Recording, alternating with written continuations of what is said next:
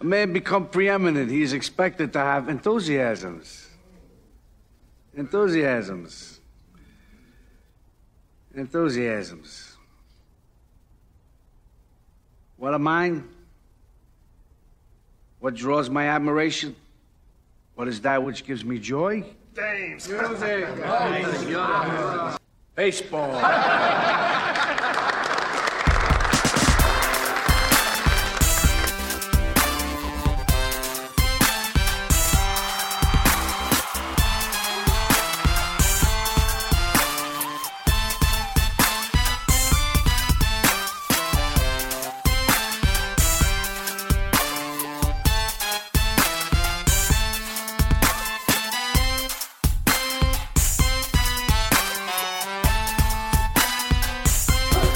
Alrighty, you meatballs. Welcome back to the Pull Hitter Podcast. This is Rob D, the Dead Pull Hitter, coming at you with a fantastic podcast today.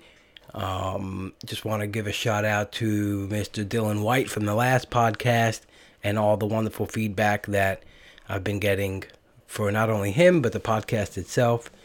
Good that Dylan is getting some props out there. It's much deserved. Today, I got a chance to talk to Eno Sarris and Derek Van Riper of the world famous Rates and Barrel podcast and The Athletic. And it was an awesome conversation. This has been about another, long time in the making. Schedules always don't work out, and finally got a chance to sit down with them and go over a range of topics. Some of the new shift, new MLB rules that are coming out next year, the shift, the pitch clock, stolen base stuff. So we just review a little bit of that, and we go over several other topics, pulled barrels versus oppo barrels, some kind of guys that we're looking to be aware of their tendency to spray the ball in certain directions. And we talk about Shohei Ohtani. Talked about his Stuff Plus metric, and he announces a brand new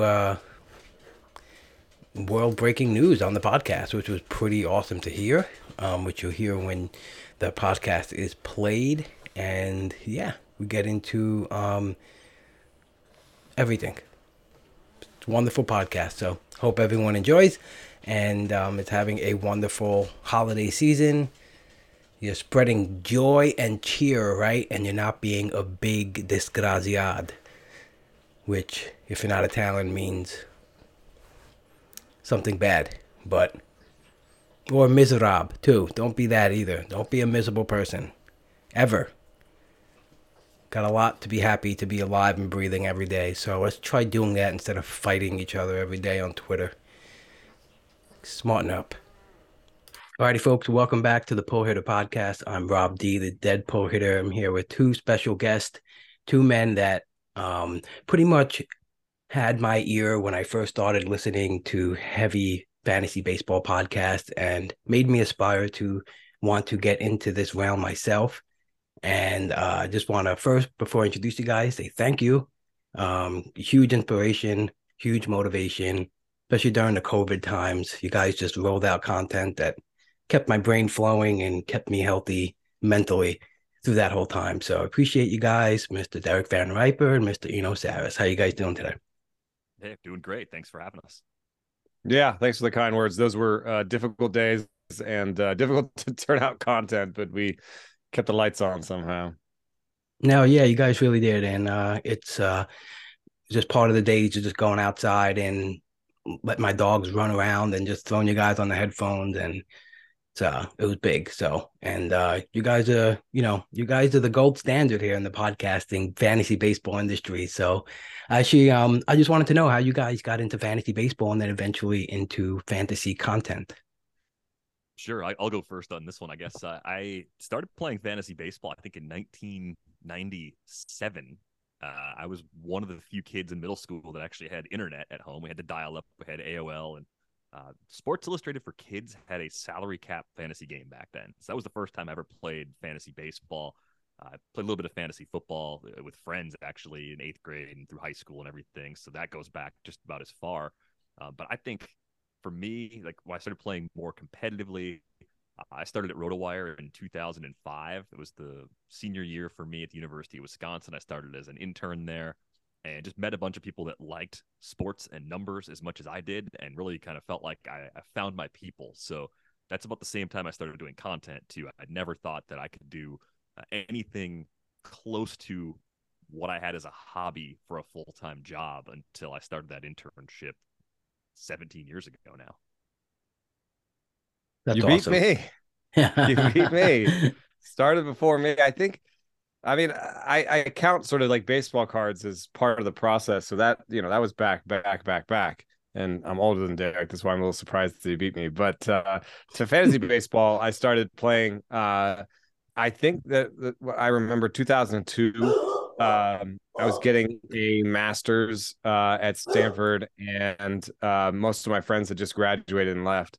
And so I had a hole in my social schedule, and beautiful Wi-Fi. So basically, what I did was fired up all the LimeWire and all the music downloading with all the Wi-Fi, and then while it was all downloading, I would research my fantasy baseball teams, and I dominated with a strategy of never pick a starting pitcher until round 10. And so that was my early strategy was 9 hitters before I had a pitcher, and worked really well back in the day. But the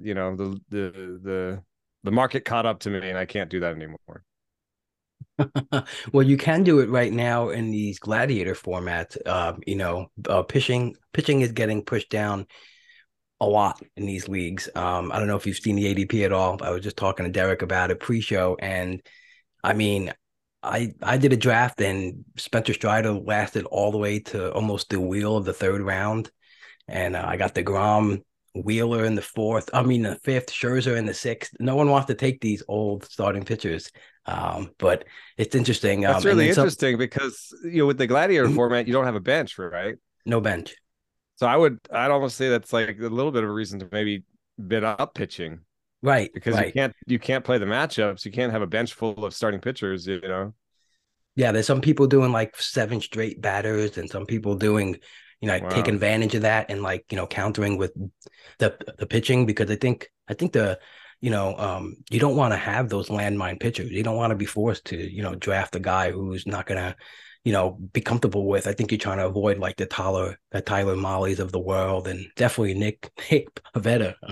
Definitely don't want that. Yeah. But even with the guys like Max Scherzer, I feel like people are worried about the injuries, and that's fine. But my whole thought too is in a draft and hold or even fab leagues, we can hurt ourselves by substituting a pitcher for when we lose a guy like Max Scherzer. Like, our ratios are going to get worse, So now you don't have the opportunity to. So you might see some teams with really super low ERAs if they have 3 or 4 outstanding pitchers, and some of the other pitchers maybe get hurt, and they don't pitch many innings. It's an odd format, but they probably don't have a high innings minimum, right? It's 125. So I've seen a guy take 9 relief pitchers. Yeah. Except then you have the volatility of the relief pitchers. I think in that situation, I would buy the injured aces, the possibly injured aces. I think that they become better options. Like you said, you basically have a reliever type team, but you might get some wins instead of saves. Absolutely. And that's why later on in the draft, I'm really focusing in on some good spec arms like Jason Adams and Evan Phillips, just to have some good ratios. And, you don't need all the saves. You just need maybe one guy to get you 20, 25, and a couple other guys to get you 8, and you probably get you like middle pack, A third of the saves in every given season are on the wire. So yeah, and there is no wires, so that's why it's interesting. Exactly. You'll see, you 40 saves might win you the league in that category. Yeah, and there's some people double tapping, closers in the first 2 rounds, and for the league, these guys might be playing for the overall, but in your individual league, the second guy might have 30 and you'll have 80.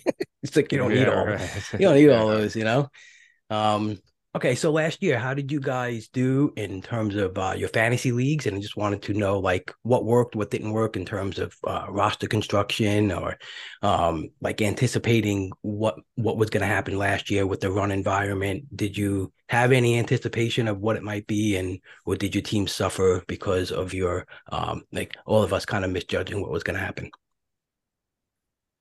Yeah, I think it was probably my best all-round year of fantasy baseball so far. And I think the only the only footnote that was a negative was that my highest entry fee league was the auction championship at the NFBC, and I didn't cash there. So if I had just got my money back in that league, it would have been an amazing year, and it was still a very good year because of how everything went across the board. One of the common themes of my teams last season was that I wasn't going to the very top of the board with hitters. I was trying to focus more on $25 and $30 hitters in my core to get a little more balance throughout that group of players, to not be as dependent on $1 and $3 bats in the end game. And I kind of shifted my pitching strategy to be more stars and scrubs, where in an auction scenario, I was trying to go pocket aces where possible, and then take advantage of things like Eno's pitching model and all the bargains I could maybe find later on to round out my roster. Leverage the fact that in season so many quality pitchers tend to come into the league that maybe I could stream effectively, but even find some guys that we just weren't expecting to be in the big leagues for very long to be really effective players. So I think that was a big thing for me, was just having this sort of like hitter heavy but like super balanced approach, as opposed to a full-on stars and scrubs build across all of my rosters. And I've tried a few different things. I tried having 2 elite catchers on a few rosters that happened to work well. I have to do more digging to decide if that was just having the right 2 catchers, or if that was actually a real advantage that I can take advantage of in the future. We did like a few teams where it was 2 elite closers. I didn't feel like those teams turned out as good, and I think part of that was just the opportunity cost of giving up on some pretty high quality bats, or even some really good starting pitchers that were going in that round 3, round 4 range. So I think that's probably one of the strategies I was trying early last draft season that I'm not really interested in deploying again in 2023.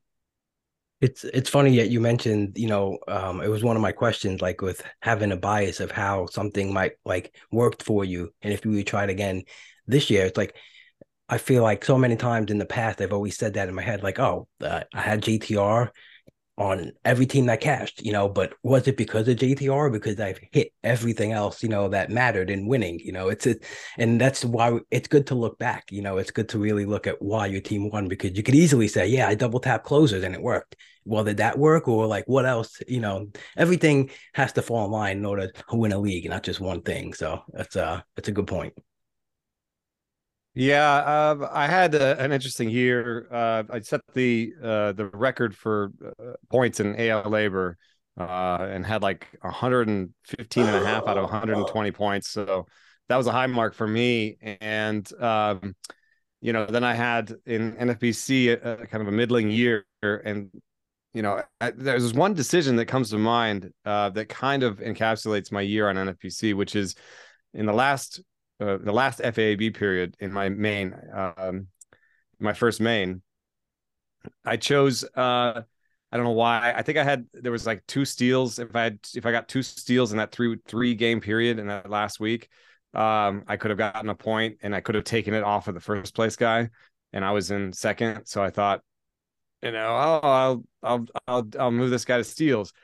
What I didn't think of was that there was this horde of people at 3 behind me, and that the best way to separate myself from that group was K's.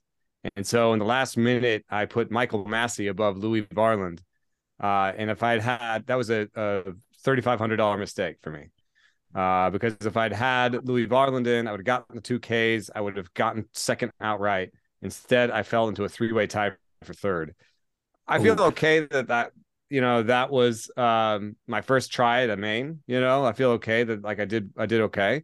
But what really and it's tempting to be like, oh, I should have just streamed, and that was the wrong decision. But the real wrong decision, the real reason why I was low in Ks was because I streamed all year, and I was chasing streaming, and I thought my model will tell me which pitchers are hot. My model will tell me which guys to stream. It'll be great. I'll just use that to stream to use it to give me more Ks. And what I found consistently was the market for streamers, the weekly market for streamers was awful. I was always looking at Paolo Espino. I don't want Paolo Espino. And so that I fell behind in Ks while streaming, which didn't make any sense to me, but it was because I was buying these guys that would pitch 3 or 4 innings. A lot of these streamers, I think it's a little bit about the way the baseball has changed. You know, it used to be a streamer would at least give you 5 or 6 innings and at least give you 4 or 5 Ks, you know. Now you can get a streamer where they'll go 3 innings and give you 2 Ks. And you're just like, that is not useful. I'd much rather have just like a Jason Adam type in there that would give me 4 than this streamer that got 2 starts. And then on top of that, I noticed that while I was looking at the 2-start guys, the 1-start guys were of much higher quality. And I would have done better just to buy a 1-start guy, hold him on my roster for a week, and start him the next week for 2 starts or whatever, you know? Right. So I would have just basically done better to just acquire quality and not be thinking about streaming. Yeah. And so that was something that I'm going to change next year is less streaming. And then a little bit with the humidors. I think I got that wrong. I didn't think there would be a huge change in humidors. There was enough of a change in humidors where I was lower in home runs. I usually win home runs. That's like mostly my strategy is to like dominate home runs and RBI because they're correlated so tightly. So if you do well in home runs and RBI and pick up steals along the way, you know, you're usually pretty good. This year I had a couple teams where I was middle of the pack or lower in home runs, and I was just like, that's weird. So I don't know if I need to make home runs more priority in this like humidor environment, or if I just need to trust the projections again this year because the projections will take in the information and update. You know, maybe it was just a 1-year blip that the projections couldn't catch up to it. You know, right.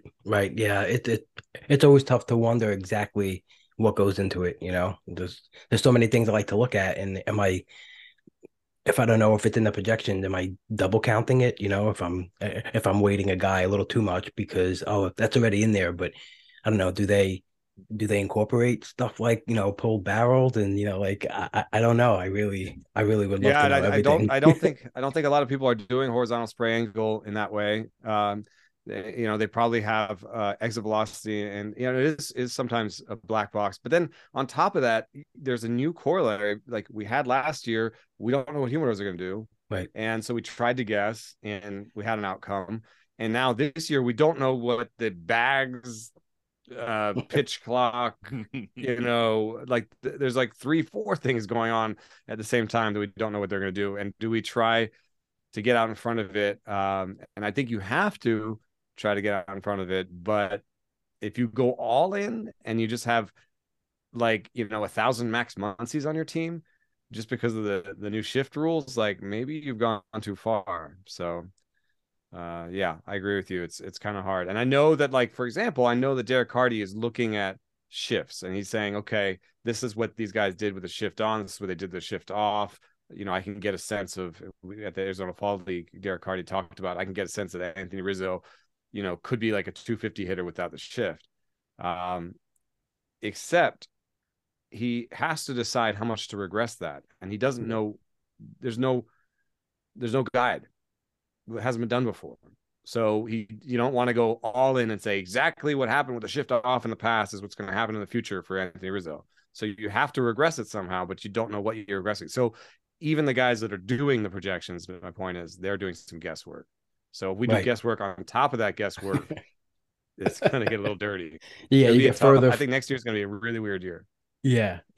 And I think I heard you on your last pod, on the Catchers and Utility pod, talking about, you know, not only looking at the shift data for, you know, any batter, but what it looks like when they don't get shifted. Because I always, you know, it's like we see all these expected stats. This would have happened if that guy wasn't there. But then we have this data that says, hey, this is what happened when that guy isn't there.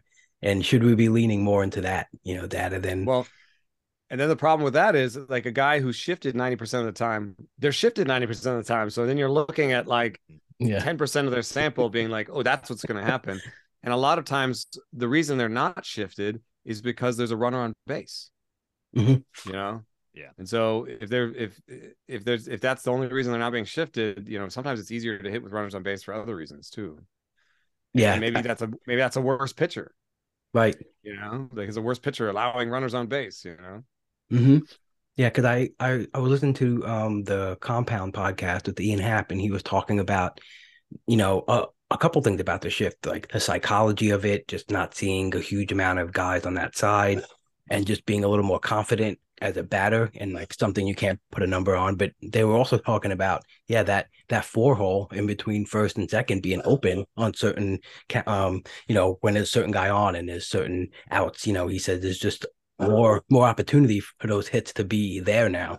And it's all stuff that obviously we won't be able to, really quantify. But I was just wondering because a lot of, they were also talking about how you have to place the ball perfectly if there's a shift there, if you still want to pull it, and that how guys don't like going the opposite way because they don't get their best swings in.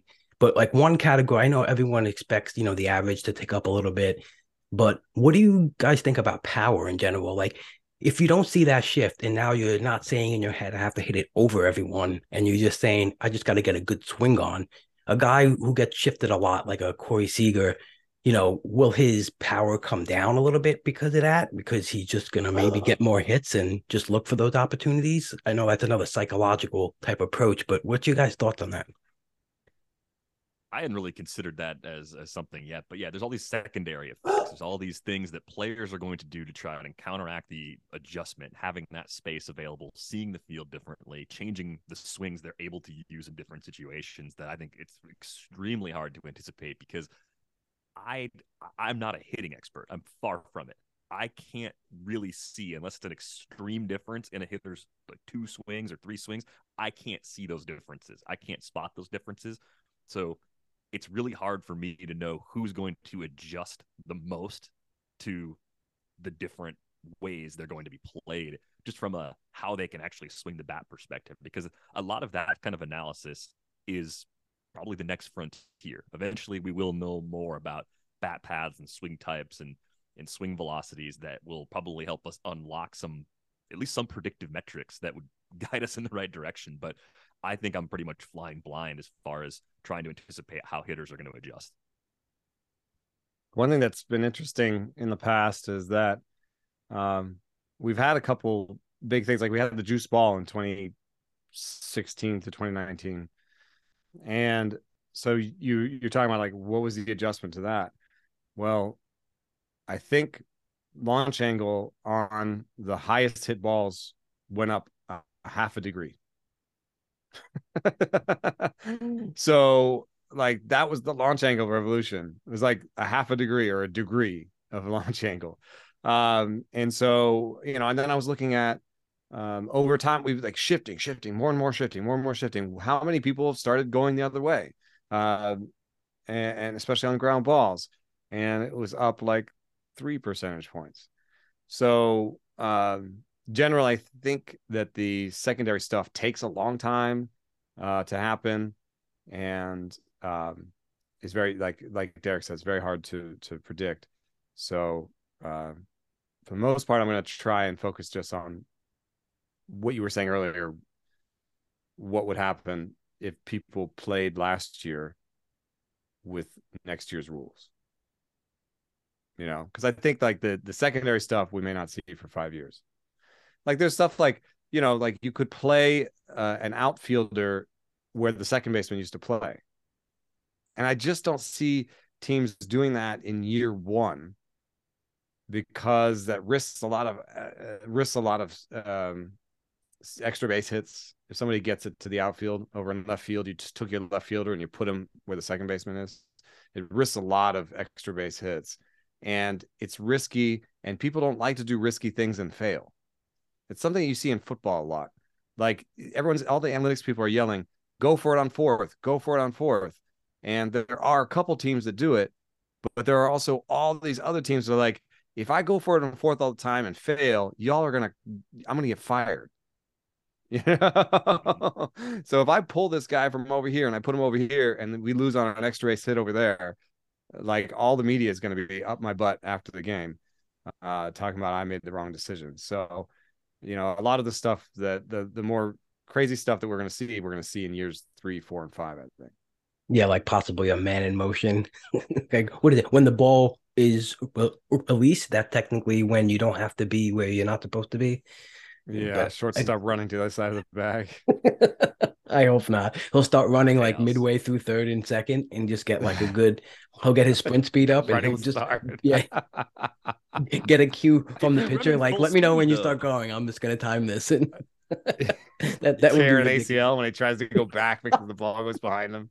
I'm just imagining the momentum just carrying you so far into right field that you can't make the play anyway. Like Yeah. you fielded the ball, you were in the right spot, but you couldn't get a throw off across your body to get the runner at first. So it was just a single. Maybe you saved a double. Probably not. Yeah. You I hope we don't see that. Man in motion would be really wild. So, do you think there's a specific pitcher that may be affected or less affected by having the shift there, like a ground ball pitcher or guys who just obviously strikeout artists are always the main goal, but do you see anyone maybe thriving a little more than usual?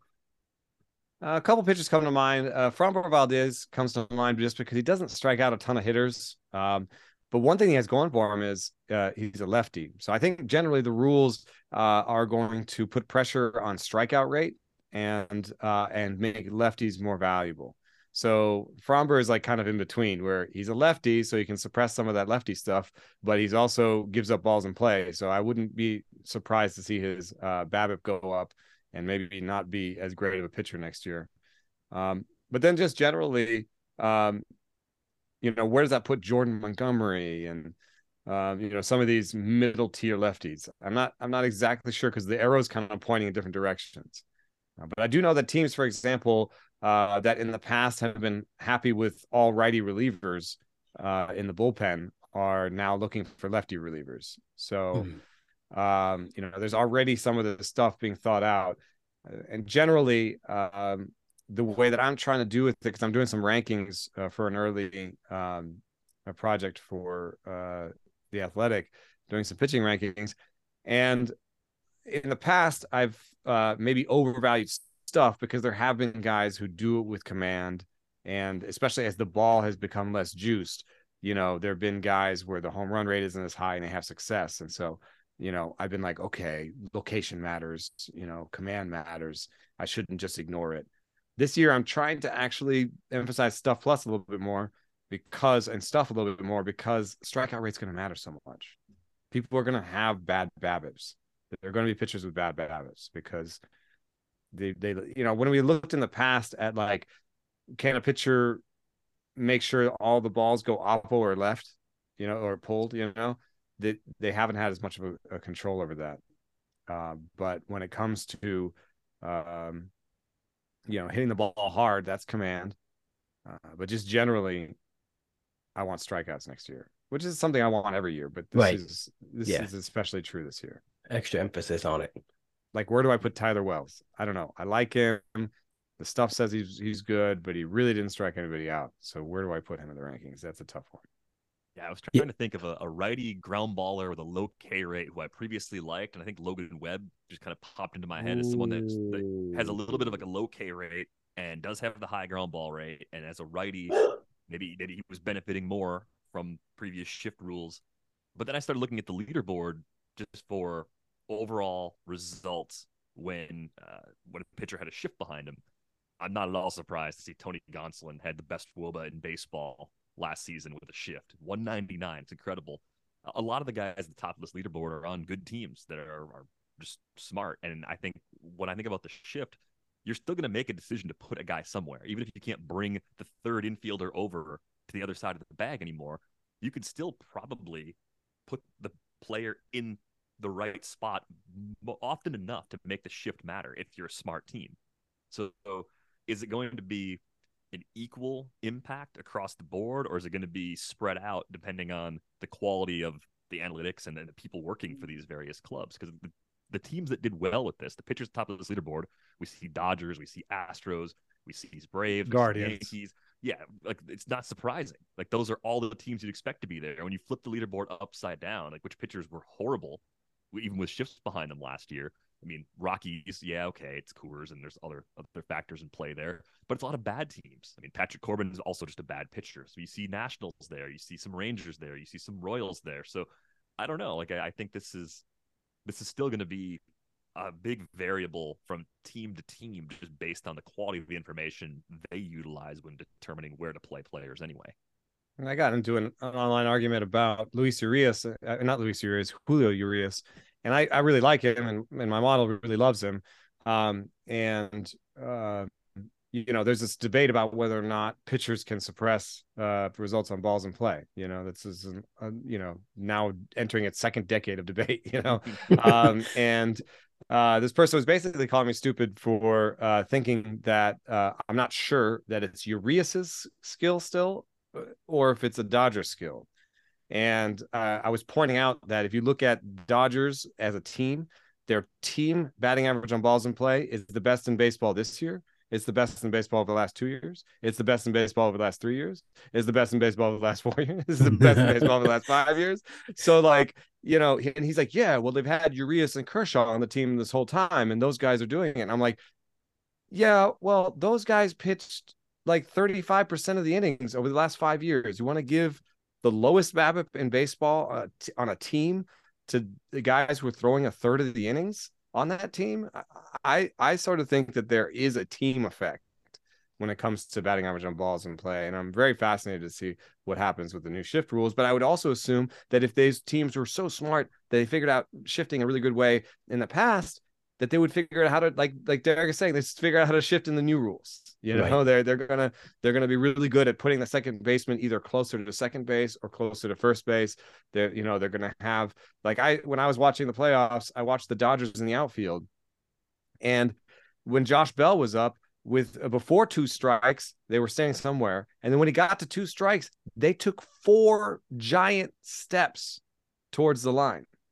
So that's a huge amount of shifting in the outfield, and it's the same hitter from count to count. And then they had 2 righties in a row, and they took like 5-6 giant steps between these 2 righties in a row. So they have very detailed heat maps and instructions all written on those armbands, and that's not really going away. So I do think Gonsolin probably has some tendencies where he gives up fly balls in certain places, and they have guys standing there. And so, what's the over-under on Gonsolin's BABIP next year? I wouldn't put it at 300. I'd still put it below 300, even though 300 is the league-wide number, or 295 is the league-wide number. I'd still give him something next year, but I don't think I'd give him whatever it was this year, like 220. That's interesting. That's yeah. I mean, we could look at the team data too, and then next year too. It's like when will we know if it's a trend, if this is what a team is doing, if they're going to keep doing it? This next year will be fun. What about stolen bases? How are you guys anticipating stolen bases? I've heard you guys mention a little bit, like I think like the middle of the pack, the 8 to 10 or the 8 to 15 stolen base guys might get more of a bump than the top level guys. You're gonna put an absolute number on or you're just gonna follow the projection systems? Yeah, I think Eno had a pretty good hypothesis about this that I'm fully on board with. So, you can go ahead and outline that, because it made a lot of sense to me when you put it out there. Yeah, I was just talking about how I think it's an extra 4.5 inches. And I think for the guys who get on base and steal all the time when they can, like Trey Turner, I don't know that the 4.5 inches is going to change the math very much. They go based on how fast the pitcher is to the plate and the pop time of the catcher. And he's already deciding to go so much that I don't think that he's going to, I don't think Trey Turner is going to steal 70 bases next year.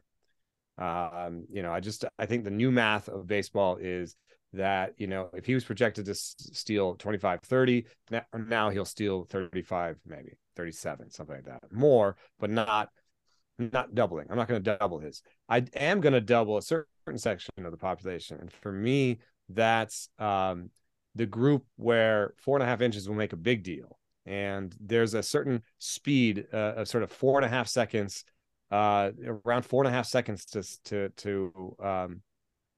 first base. Those people have speed. They steal 3 to 5 bags right now. Generally, they take off sometimes, But if you give them 4.5 inches, they may take off twice as much. So there's some interesting guys in there, like Kyle Schwarber had 7 stolen bases last year, but he only took off 4% of the time that he could when he was on first base and there was an opportunity. Right. So that's somebody I could see like, oh, well, he only took off 4% of the time, but this, you get to give him an extra 4.5 inches. He might take off, he might take off 8% of the time. And double that and be a 15 stealing guy. Now it's only 7 net stolen bases, but you're probably spending on like a 3 to 5 stolen base guy. And if you get 10, that's it percentage wise, a bigger increase. So, there's definitely a interesting group of players in this group here that are about 4.5 seconds to first base. Is there any data on? Oh, sorry. Get there. I still think this is another thing where the team philosophy is still going to vary a lot too. Where even if we find the math and we look at the players that should have more opportunities, those green lights from each organization are not going to be given evenly, right? I mean, I think Brendan Rodgers came up on our pod a few weeks ago, and it's blown my mind that he doesn't steal any bases because he was like a 12 to 15 steal guy in the upper levels of the minor leagues. He was an efficient base stealer. He's not slow. He's not a burner either. But it's just weird to me that he doesn't run. And I believe it was Mike Gianella from Baseball Prospectus. He reached out to me and goes, yeah, the Rockies told him not to run. I was like, that's weird. He's the same. He has the exact same last year. He had the exact same time to first as Kyle Tucker. Jeez. Yeah. Why wouldn't that guy run a little? Yeah. And then I even in my list of guys that I was looking at that stole a little bit, Rafael Devers had the exact same time to first as Vlad Guerrero Jr. Vladito took off for second 11 times. Devers took off 4 times. So wow. I think you're right about that for sure. Is there any data on like the length of a lead a runner takes? I did pull something interesting because so now there's this rule that you can only throw over twice, and if you throw over a third time, you either get the runner or he gets awarded second on a balk. That's an important rule though, because for fantasy baseball players, those second bases awarded on a balk are not stolen bases. Right. So if your guy gets a third pitch over and gets to second base, it's not a stolen base. So I did pull this thing that said, how many throws over, players are getting. Let me see here. I looked at it and I found your tweet. Bubba Thompson was the leader in that. Bubba Thompson was the leader. Yeah. I did revise after my tweet. I found only with second base open. Okay. So throws over only with second base over. Bubba Thompson averaged 1.6 throws per. So that's actually a pretty big deal because if you throw, that means 1.6. That means he gets a lot of second throws over. In this new rule environment, if you got a second throw over, that next lead is going to be a half step further, right? Like he's going to be way out there. But I think generally this may not affect a ton of people because Bubba Thompson only was on 44 times at first base and second base open. If you look at like regulars, you have Trey Turner as the leader, and he had 144 times, and they threw over 1.3 times. And basically, there were 12 base stealers, 12 regular players that got more than one throw over per time on base. So that means I think 12 guys will be pushing the buttons on the pitchers, maybe 15 guys, but not like 30 or 40 guys. Right. Yeah, that's interesting. Like Trey Turner, that's the guy we think might steal like 70 bases or something. Right. Maybe he'll steal so many. He only got 1.3 throws over. That means a lot of the time he was on base 144 times. That means like 100 of the times he only got one throw. Interesting. That's going to be interesting, especially what you said with that third pickoff. I mean, right. And then if he gets the third throw and it's a balk, you're like, dang it. You know how many times we're going to be yelling at the screen, especially if you do DFS and you're like, I got Turner tonight. He's going to steal base. And they give it on a balk. You're like, ah. You just need them to come around to score, right? You just need those balks turned to runs, and then they pay off that way.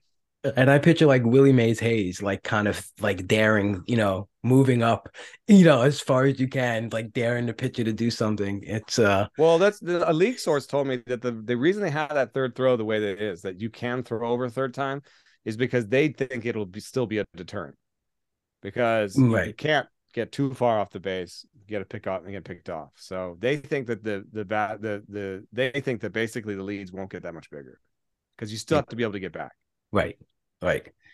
What do you guys think about the pitch clock and having pitchers have to throw their max effort shorter than normal? Do you think that's going to put any additional stress and injuries to pitchers? I am of the belief that it would if pitchers didn't know about this going into an off season where they can train differently and Right. plan differently and potentially take a little bit off, right? I think maybe instead of the flood of injuries that people are worried about from guys continuing to throw their max, guys might actually throw a little softer. And as a result of that, maybe we'll see fewer injuries or we'll see injuries remain the same. I mean, some guys are going to probably keep doing exactly what they were doing, but I think a lot of pitchers, especially starting pitchers, are going to have to find ways to make small adjustments. And I'm not like changing my approach to how much pitching I have or how early I draft pitching because of fear of increased injuries. I want to see how it plays out. I actually think it's going to be less detrimental to pitcher health than the most pessimistic people are projecting. Yeah, there was only really like two or three starting pitchers, and one of them was Otani. I'm not gonna put a down arrow on Otani. I don't think because of the pitch clock. So Put your name Nope. on that one. Come on. The one that the group that really did is the slowest right now are old relievers, and Kenley Jansen is one of the slowest in baseball, and so I think I will maybe put a slight down arrow on old relievers, but generally, I'm always trying to get the last reliever in the elite tier, or I'm trying to get one of the last relievers in each tier. And generally, I found those are younger ones that my model likes because they're small sample and the league that the market hasn't caught up to yet.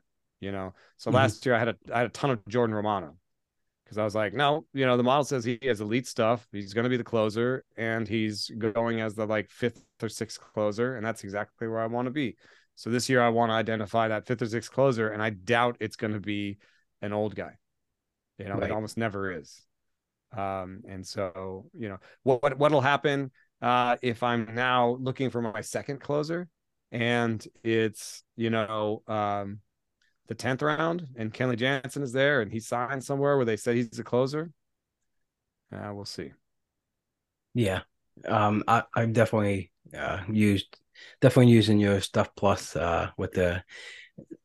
with my early draft so far with help with some late round stabs and stuff like that. It's really powerful with relievers. Yes. Relievers, it's the best. Yeah. I think I remember you mentioned that in your podcast, just talking about that. And I think one of the first early cases with Bautista, where it's like Oh yeah. I was like, yeah, I'm picking this Best guy stuff up, plus in stashing him on baseball the, last year. yeah. Putting him on the bench, but Yeah. even for like a lot of I know the Rays always are gonna do something crazy, but they've had their stretches where they use one guy for at least 60% of the time. And last year, Fairbanks, was just otherworldly in the second half. Again, a guy who's one of my, using your stuff plus one of the guys I've been targeting in that 250 ADP area where, whatever you can get 15 saves, kind of like the same spot Kittredge was last year. It's just like a different name on a different on the Rays, But yeah, it could just get injured like Kittredge, but right, right, definitely. And there's actually been no news update on him since his last injury in the season. So, but speaking of stuff plus, I know you mentioned that you're going to do some stuff plus projections this year. I just wanted to know, like, if you could talk about anything about what's going to go into it and what could we expect from this wonderful piece of news. Well, I have some fun news to just share for the first time. Jordan Rosenblum Yeah. is he's Rosen Jordan Bloom Yep. or Jordan in Finland on Twitter. is going to make pitching projections using the Pitching Plus algorithm. Oh, And nice. I think that's really important. He's done it before, and he's found that it can beat other projections because it improves strikeouts and walks a lot. That makes sense. So, Stuff Plus is the underlying, stuff that goes into strikeout rate. Like how good is your stuff, and Location Plus is how good you locate the pitch, and that's has a lot to do with your walk rate. So, I think his work in the past, he's already done some work on it, but these will be some specific projections he's making for us specifically. And I think one thing that'll help with is that what I've found is that Pitching Plus, Stuff Plus, Location Plus, they're really powerful with relievers from year to year. But it's not as powerful with starters from year to year. It's more powerful with starters in season. And what I want to do is bridge that gap with projections. I want to take, some of the results, strikeouts, singles, doubles, some of that stuff. I want to get some on-field results and pair that with the process, strikeout, Stuff Plus and Location Plus, and get a better idea of starting pitchers from year to year. So That's awesome. That's something I do in my head when I do my rankings. I'm kind of looking at, I look at, for example, something that I look at that I'd never show in my rankings. I look at fastball Stuff Plus separate. Mm-hmm. And it just gives me a sense of whose fastball is in decline, who's aging, how their aging process is going. Why is their Stuff Plus what it is? And you'll notice that somebody like Hayden Wesneski is somebody I really love. His Stuff Plus is really high. He looks like a really great pitcher, but his fastball Stuff Plus is not amazing. So he's already, even as a young pitcher, kind of a guy who's going to get by with using his secondary pitches. What does that mean for me when I rank him? Do I rank him behind somebody like Roansy Contreras or Luis Ortiz or some of these other guys who have really high stuff numbers, but also have a high fastball Stuff Plus number? And that's something that Jordan can do when he jumps into the numbers. He can take the pitches apart and start looking at which pitch types are stickier year to year. If fastball Stuff Plus is more important year to year, that's stuff I've been doing in my head. Now he can kind of do it in projection format. That's awesome. Jordan's a very smart dude. I've spoken to him. I love heading over to his I think he just did a piece for Prospects Live, and he also has it on his website, Scout the Stat Line, where he shows the peak projections of players. It's just fascinating to know he puts all this data in, historical data, and trying to reach for dynasty leagues. It's really cool to look at to see it's just a really good tool to use, and it's smart. So that's great. I'm excited. That's gonna be fun. Yeah, that's a fun thing to announce on your pod. Yeah, all right. Big news. DVR, you always talk about conditional formatting, and my question, I've always wanted to know, what are you using when you do the formatting? Because there's options. You could, for the min and the midpoint and the max point, use values, percentiles, whole numbers. Does it matter, or like a stat category? And how do you break it down into percentiles? So I don't go that far with it. You don't? Okay. We've talked about using different tools as a hammer versus a chisel, and I use conditional formatting more as a hammer. I'm just using it to sort of add a little life to a spreadsheet that would be visually horrible to look at, and I spend so much time looking at spreadsheets. I just want some generic visual cues. So I do use it for every stat that I've got, but I use the default just green to red, like the Google Sheets built-in functionality. And set customs, even though I know I could or should. I feel like it serves me well enough the way I'm using it to use it at its very most basic function. That makes total sense. What do you do with yours? Because maybe I'm missing out on some opportunities. No, because I noticed this because this is why I switched it. And I too am very, I'm a carpenter. So I just got into spreadsheets like 2 or 3 years. And, so same thing, I needed to add color to it. And it's definitely a quick way to see, red or green across the board. And, but I noticed that it happened when I got really into it, is because I noticed that one guy was kind of white, where I knew in my head that he was like in the 75th, 80th percentile of the stat. And I said, why? Why is that off? So I went into it, And then I went into that, into the values, and I said, oh, I'm like, you could change this stuff. I didn't know that.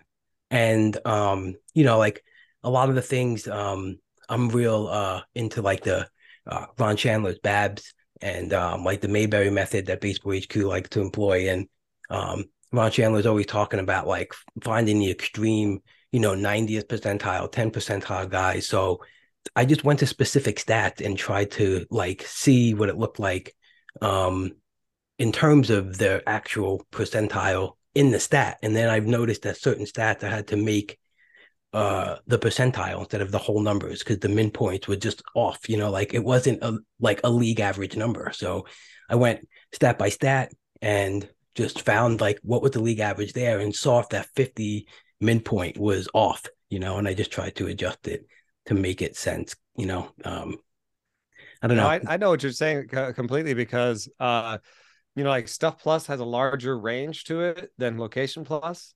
And so, when I do the conditional formatting, if I'm not careful about it, all the like higher Stuff Plus will be like super green. Yes. And then Location Plus will just be all white. Yep. Because it's trying to use the same scale, but they're not on the same scale.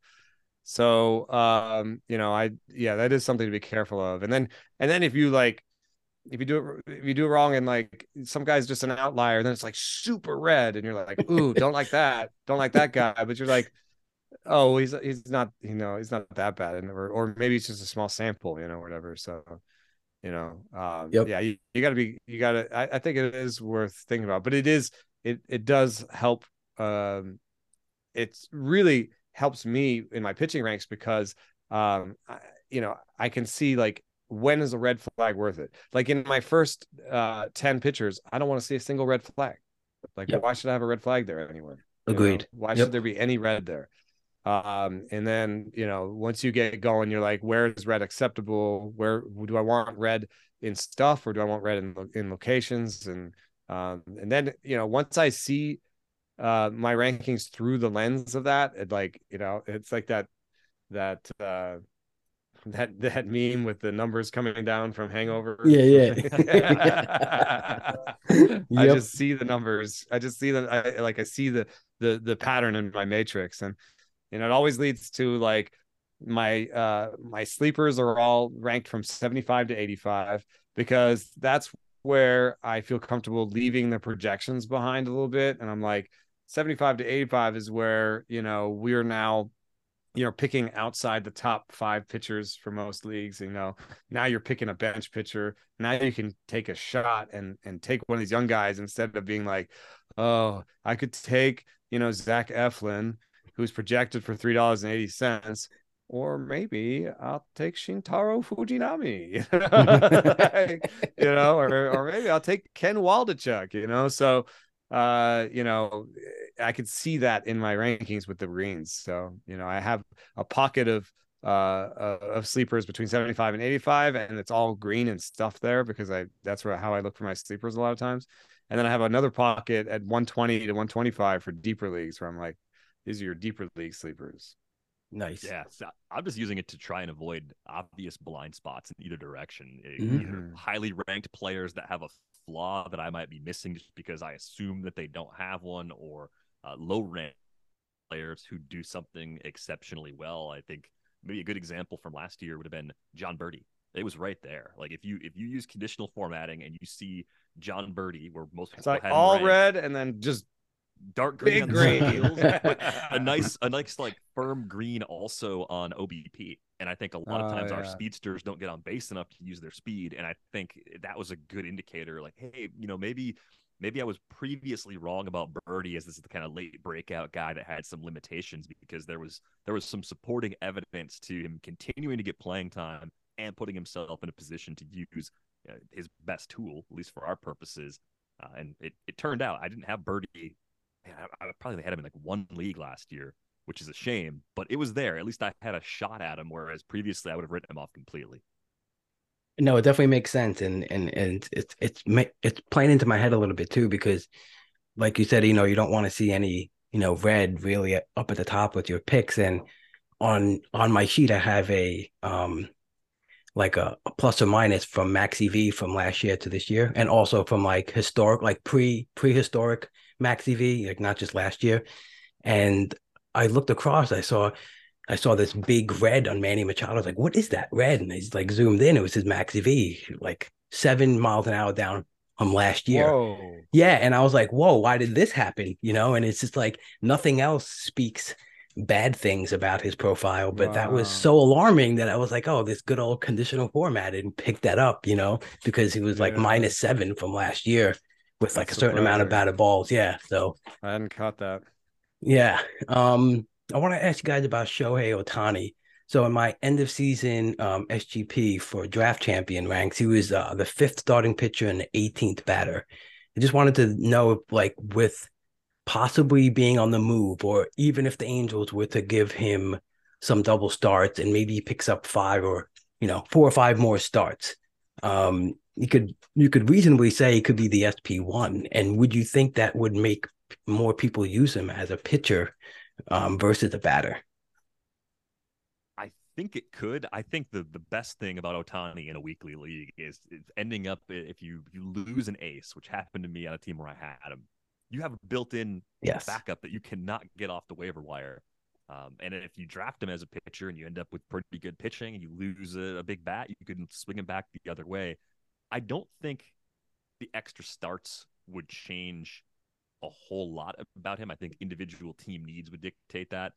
I just don't know if they can push the workload any more than they do. It seems to me that going every 6 day is as much something that he wants, because that's the schedule he's used to, as it is something the Angels would want. Like I kind of assume the Angels would use him every 5th day if he wanted to go that often. So I don't want to assume that, unless he comes out and the organization comes out and says that's the plan. I kind of look at what we saw workload wise from him in 2022 as probably a game started and games played sort of ceiling. That's the only other thing he could do. If he became more efficient, maybe he could add more innings, but I don't know if we But could that'd be actually get more like in the starts. same amount of starts. Like he would just add Right. more innings in Yeah. starts, go deeper in starts. Yeah. I don't know. I think he'd have to be with a new team. Yeah, right. I think have to be with a new team. I think the Angels, this is what they've come upon.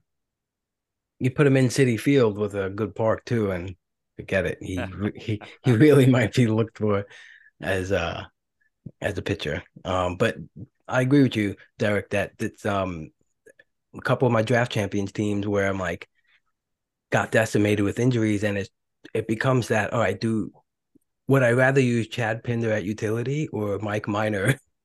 you know, and it becomes those, it becomes those options. But like you said, at least you have this built-in, SP1 coming into your team when you need it. He came in handy a whole bunch for sure. I just, in general, I wonder, he's so interesting because the like injury comes from fatigue. Fatigue Right. leads to injury. And that's something that's related to the pitch clock thing. That's why I know people like Dr. Mike Sun, who now works for the Cubs. He's very anti-pitch clock because he says it's going to lead to fatigue. It's going to lead to injury. And so pushing Ohtani could lead to injury, but you're not pushing him relative to other pitchers, and you're not pushing him relative to other hitters. You're just pushing him because of both. You know what I mean? Right. Like, Yeah. he's not out there throwing 120 pitches per start or throwing 240 innings in a season. Like, he's not doing anything like that. In fact, he's very, he's middle of the pack or lower in those regards. But he's also hitting. So, but do we actually know the science of how much is that? It's fatigue. It's different muscles, right? Yeah. It Right. has to have some impact, but yeah, how much impact does it have on everything that matters for pitching, that he hits the way he does as often as he does? Yeah, like we just don't have like, would it really hurt Mookie Betts if he bowled competitively every day? I don't know. That's a good Probably question. not much. What does bowling put on the body? I guess we'd have to ask some. Yeah. We'd have to find some bowling documentaries and listen Yeah, to. I mean, I'm sure there's people studying this, and I'm sure there's somebody somewhere on some team saying, "No, we can push him more. Get him. We can use him more."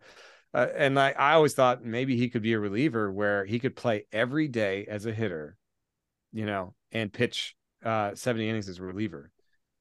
It may not be as valuable as having him as a starter, but it may be a little bit easier to work around because that's how they do it in college. Right. You know, a lot of like left fielders, shortstops, you know, those type of people come in and close the game out. Right. Makes sense. He's still a marvel either way, Ohtani. Just he's awesome. He's awesome to have on your team in any format that it is. It's too bad that NFBC format is like the worst format for him. For him, exactly, it is. And but the thing is I always hear people complaining about his, well, not complaining, but knocking down the eligibility as both, because they say, but then you have these wasted stats. It's like, but why don't you focus on the stats he's giving you as a pitcher rather than what you're losing as a batter? You know, it's just, I feel like we fight all the time to get these Luis Urias types that plays 3 spots, and this guy pitches and bats, and he's like, right. Can we celebrate the guy like this? Yeah, Derek has a great story about Ohtani this year and how he helped him. Well, drafted him one way and used him another. It almost saved me in the auction championship. I probably made the decision a little too late. I was probably too conservative in flipping the switch and using him every week as a pitcher.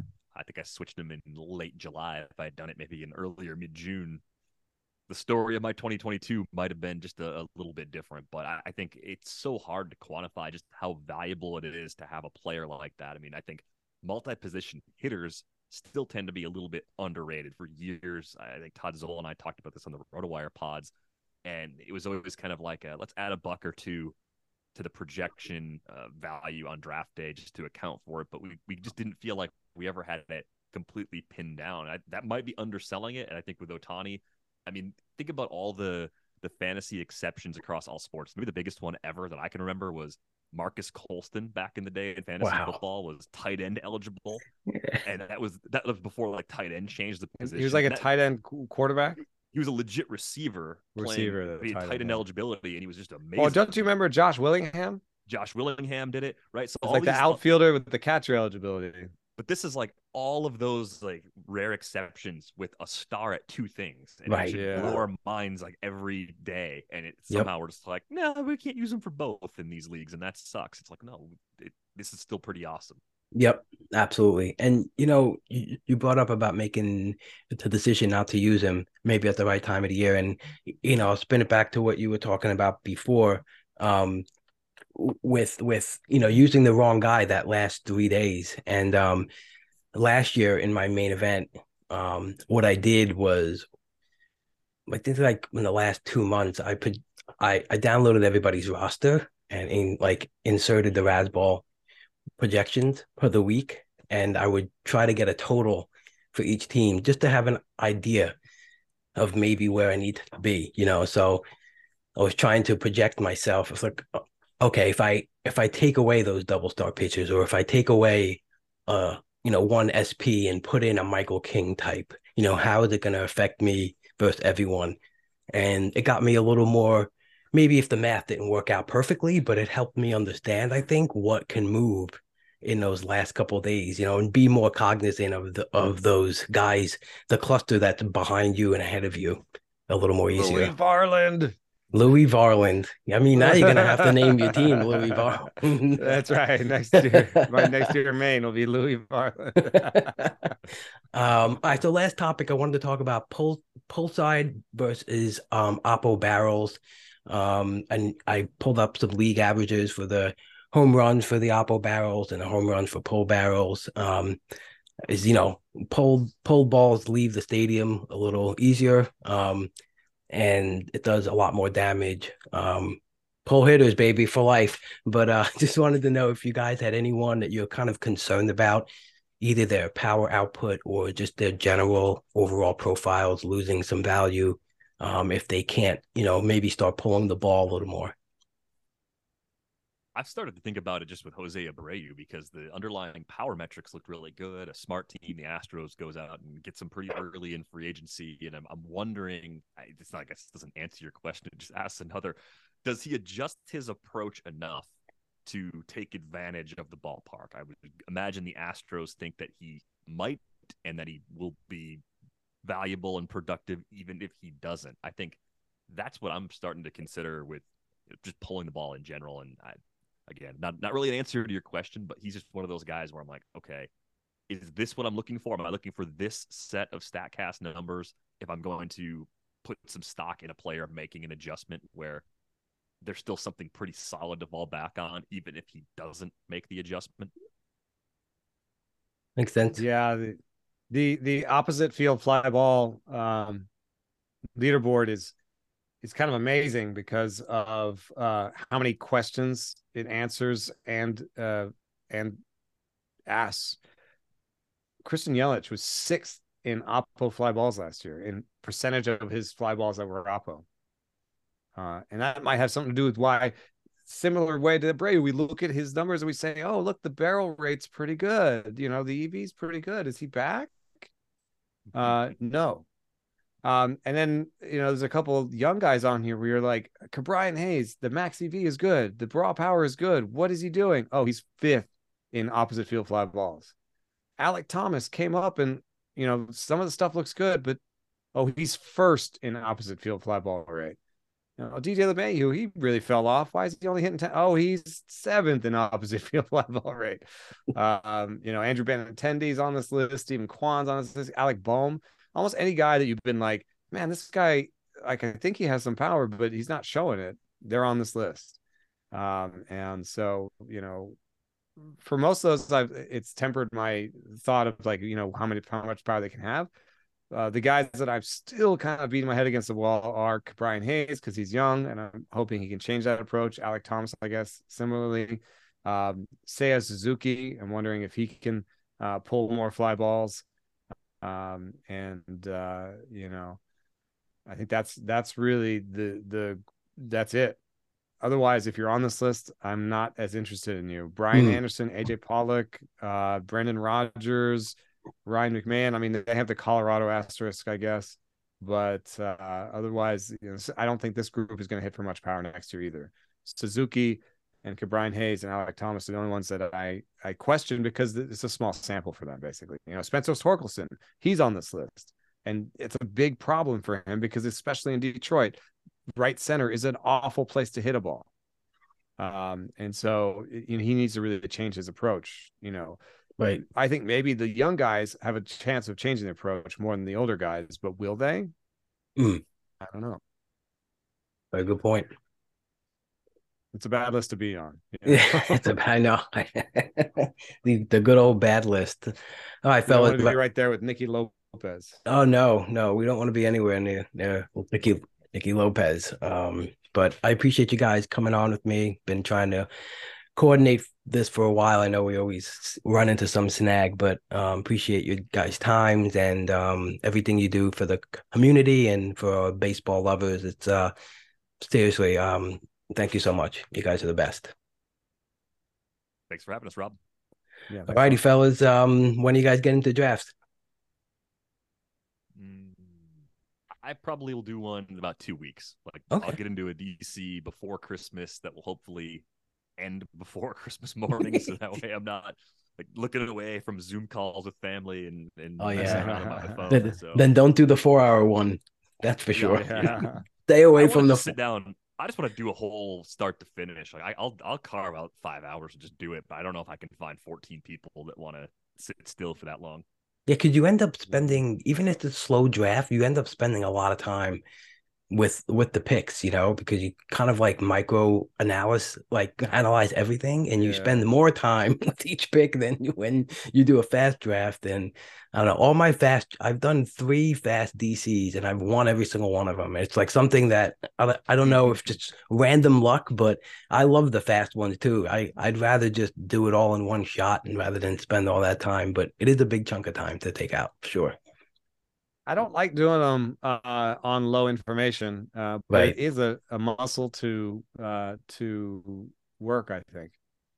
You know? So it's you don't want to fall out of, you want to stay on top of the player pool. You want to know what's going on. So I think after the winter meetings, there'll be enough player movement where I'll have enough of a sense of where people are going that I can start one up. Yeah, because that's the biggest thing. You're just looking at some of my friends' draft boards, and I'm like, I gotta get in there. It's like this guy shouldn't be going here. I got to Scratch get that this guy itch. there, you know, like all those values. And even if you're just a little bit more prepped than the rest of the room, you know, you still have a decent edge, even if it's not on all the players that you may want, you know. But Mhm. yeah. So again, appreciate you guys, and good luck for the rest of the year, and have a happy holidays. You too. Yeah, you too. Alrighty, folks, that will conclude another episode of the Pull Hitter Podcast. I hope you enjoy what we're bringing to you in this off season, getting ready to prep for the 2023 season and looking back at 2022 season, just having wonderful baseball conversations. Tomorrow night, we're doing a live draft on the NFBC format, the Gladiator format, 23 picks, 14 batters, 9 pitchers. That's all you have for the season, and it's going to be a blast. Fellow members of the Triple Crown Fantasy crew, Steve Weimer, Phil Dussault would be involved. Zach Waxman is in it with Ryan Roof as well. Got my man Todd Whitestone, co-host with me of the Main Event Fab review during the season. He is going to be hosting for us so we can concentrate on drafts, and Todd will be doing a great job of, you know, asking people questions and picking up on stuff as the draft unfolds. So that draft will be tomorrow night, and the podcast will probably be out on Saturday. So yeah, and hoping everyone is really being grateful and really is practicing empathy and compassion and humility, everything. Just be all the good things in the world, and, you know, stop being a bag of shit.